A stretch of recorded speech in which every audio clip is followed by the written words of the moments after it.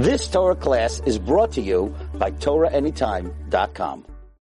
Good morning, Rabotai. Parashat Chaye. We're going to learn some of the important principles in the parasha from the Hachaim Kadosh, as well as something from the Chatam Sofer. So we start with the following. Let's start with the beginning of the parasha. Vayihu Chaye Sarah. 100 shana ve'sim shana ve'sheva shanim shenei Chaye Sarah. These were the days of Sarah. So Hachaim Kadosh starts off right away by asking. Usually, we know when we talk about the years of the tzaddikim, it's Vayechi Yaakov. You have the word Vayechi is something that is much more common, like it says Vayechi Shem as well, or Ve'ele Shemot, or so Ve'ele Chaye, where it says Vayihu. So we know from experience, those of you who have been learning Hachaim Kadosh for a while, you know that Vayihu is a language of tsa'ar, a language of pain, the Zohar HaKadosh writes. Like it's Vayibi me'achashverosh, you know bad things are coming. So over here, we're trying to say Vayihu, says the Hachaim HaKadosh, simply because she wasn't supposed to die now. Her years got shorted because she got shocked into thinking her son was going to die, and then he didn't die, and then it went back and forth. In other words, if there's a way how to say over news, and when news are said over in a shocking fashion, so then it's a problem. There's a story I once heard from Reb Shimshon Pinkus, Zecher Tzadik Livracha. He said that it used to be that the worst thing for a person was that if their child became non-shomer Torah u'mitzvot. Now people somehow come to terms with it, but that was the worst thing possible. And there was once a woman, she had one son, and lo alinu, that child died. So nobody knew how to break the news to the woman without her fainting and dying.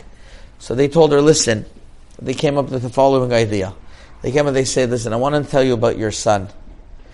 He started hanging around with the Christian boys. What? Yeah.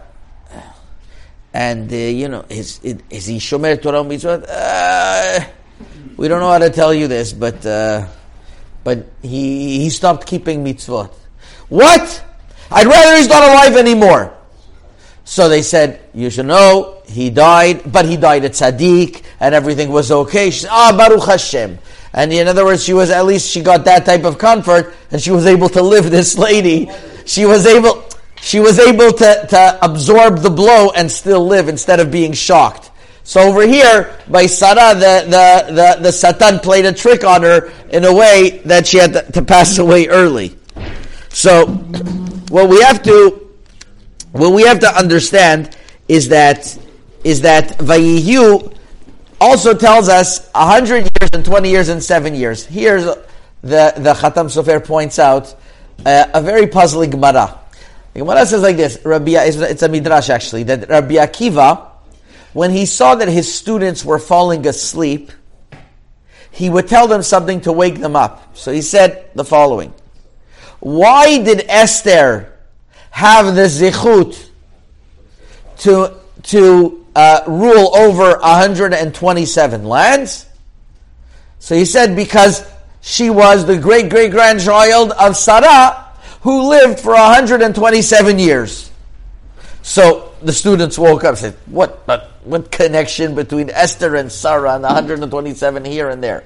So the Chatam Sofer asks, what's going on? Why did he pick the 127 by Sarah? That he comes to tell you that is why Esther had 127 years, and why did Rabbi Akiva pick that up to wake up everyone? So listen to what the Chatam Sofer says. This is the following. A tzaddik's life has to be to the fullest. And the Hachaim Kadosh says this, that's why it says, these were the years, Shnei Chaye Sarah. Why?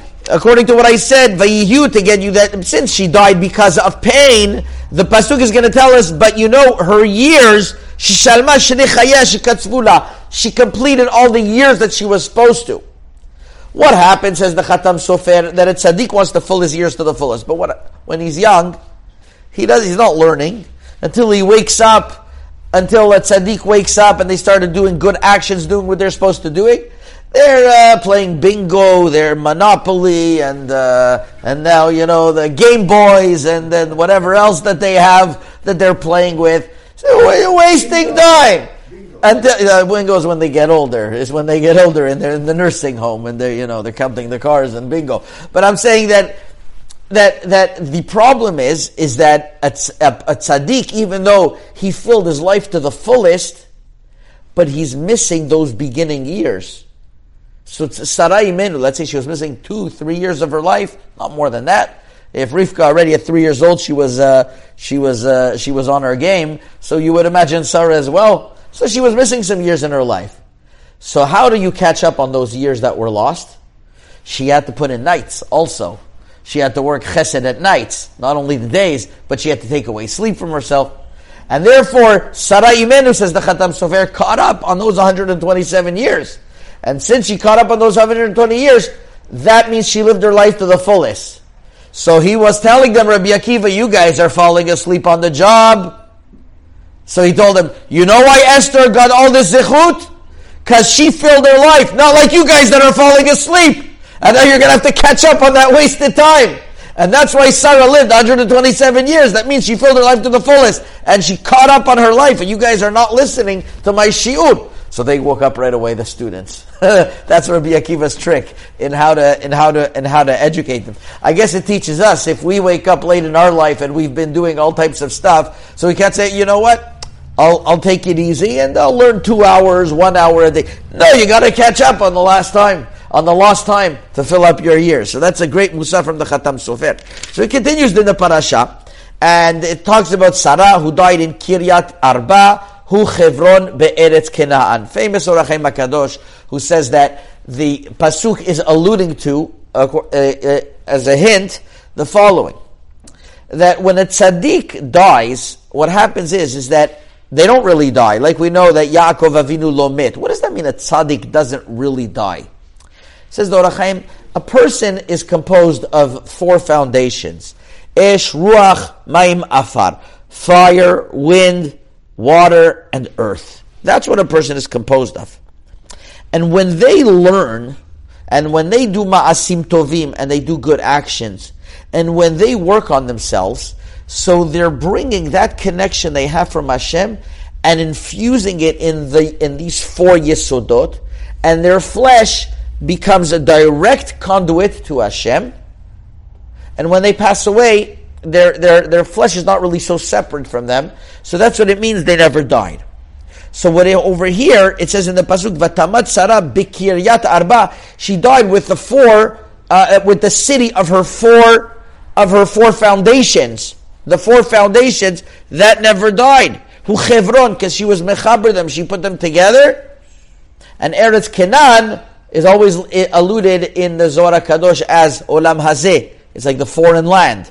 So she died in Eretz Kenan. It could be that those 4 Yesodot, that's where she was, but she was always connected to the 4 principles, and that's how, since she transformed those four foundations in her body, so she became a spiritual being. So that's an interesting thought to remember. And I'm gonna tell you the one following thing, moving in the middle of the parasha. I'm giving you a taste of Or HaChaim from the beginning, the middle, and the end of the parasha. In the middle of the parasha, there's the whole episode how Eliezer comes looking for a wife for Avram. So Or HaChaim says that the number one thing he prayed, he says, Krena lifanai. Why? Because Eliezer, he's looking for a wife, in other words, for Avram's request to find a wife for Yitzchak. He knew that Avram's going to be successful anyways. Avram prays he's going to be successful, but he wanted to be the shaliach. Like Mordechai tells Esther, it's dependent on you. So here, that's what Eliezer was praying for, says the Or HaChaim HaKadosh. So he sees Rivka, and he sees the water that rises to her. Says the Or HaChaim HaKadosh, what does that mean, the water rising to her? He knew right away it was the right thing. That's why, beforehand he said, Hagmieni, give me to drink. Now he said, Hagmieni ma'ad, give me a little bit. I don't want to mess up any of the requests so far. I see that you're the right one already. So he was taking it easy. But Rivka did not take it easy. The way that Rivka gave Eliezer to drink revealed details in her chesed, which a person has to realize. I was saying the story yesterday, that when you meet someone, and especially when you're meeting the prospective husband for your wife, right? When the Adin is going to bring home the future husband. So what you have to look out for, you have to meet him first, right? You're not going to let your daughter go out with somebody you didn't meet first, right, Joe?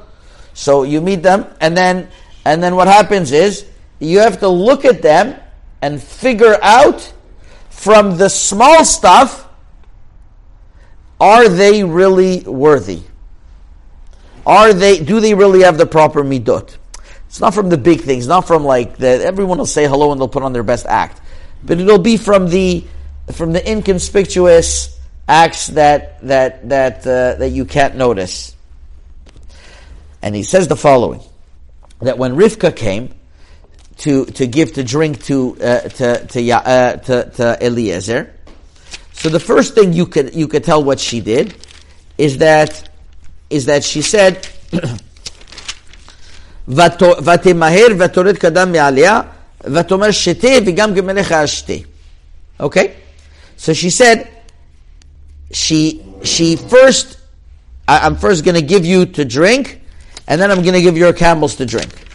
So says the Hachaim HaKadosh, you notice, this is in Perek Chavdalet Pasuk Yudchet, Vatomer shete Adoni vatemer v'toret kada al yada v'tishkeu. It doesn't even say about the camels. She gave to drink to Eliezer first. Vatechal lehashkoto. She finished giving him to drink. Then she said, Gam ligimelech eshkav. So he says there's a few things over here. Number one, Vatechal lehashkoto. She finished giving him to drink. She didn't even let him lift the jug a little bit. She did it fully for him, because she didn't want to put in any effort. You know, when somebody comes, oh, here, have to drink, pour yourself. It's not the same thing as if you pour for them. And not only she poured for them, she actually took the cup and she made them drink. By Hirulot, some people do that for you. They take that whiskey, they put it down your mouth. Right? So, in other words, she didn't let him tip it in a little bit. She made him drink the whole thing. That's the problem is by Hirulot, they force you to do that. Over here, I don't think she forced. But says the Hachaim HaKadosh, furthermore, why did she give him to drink fully?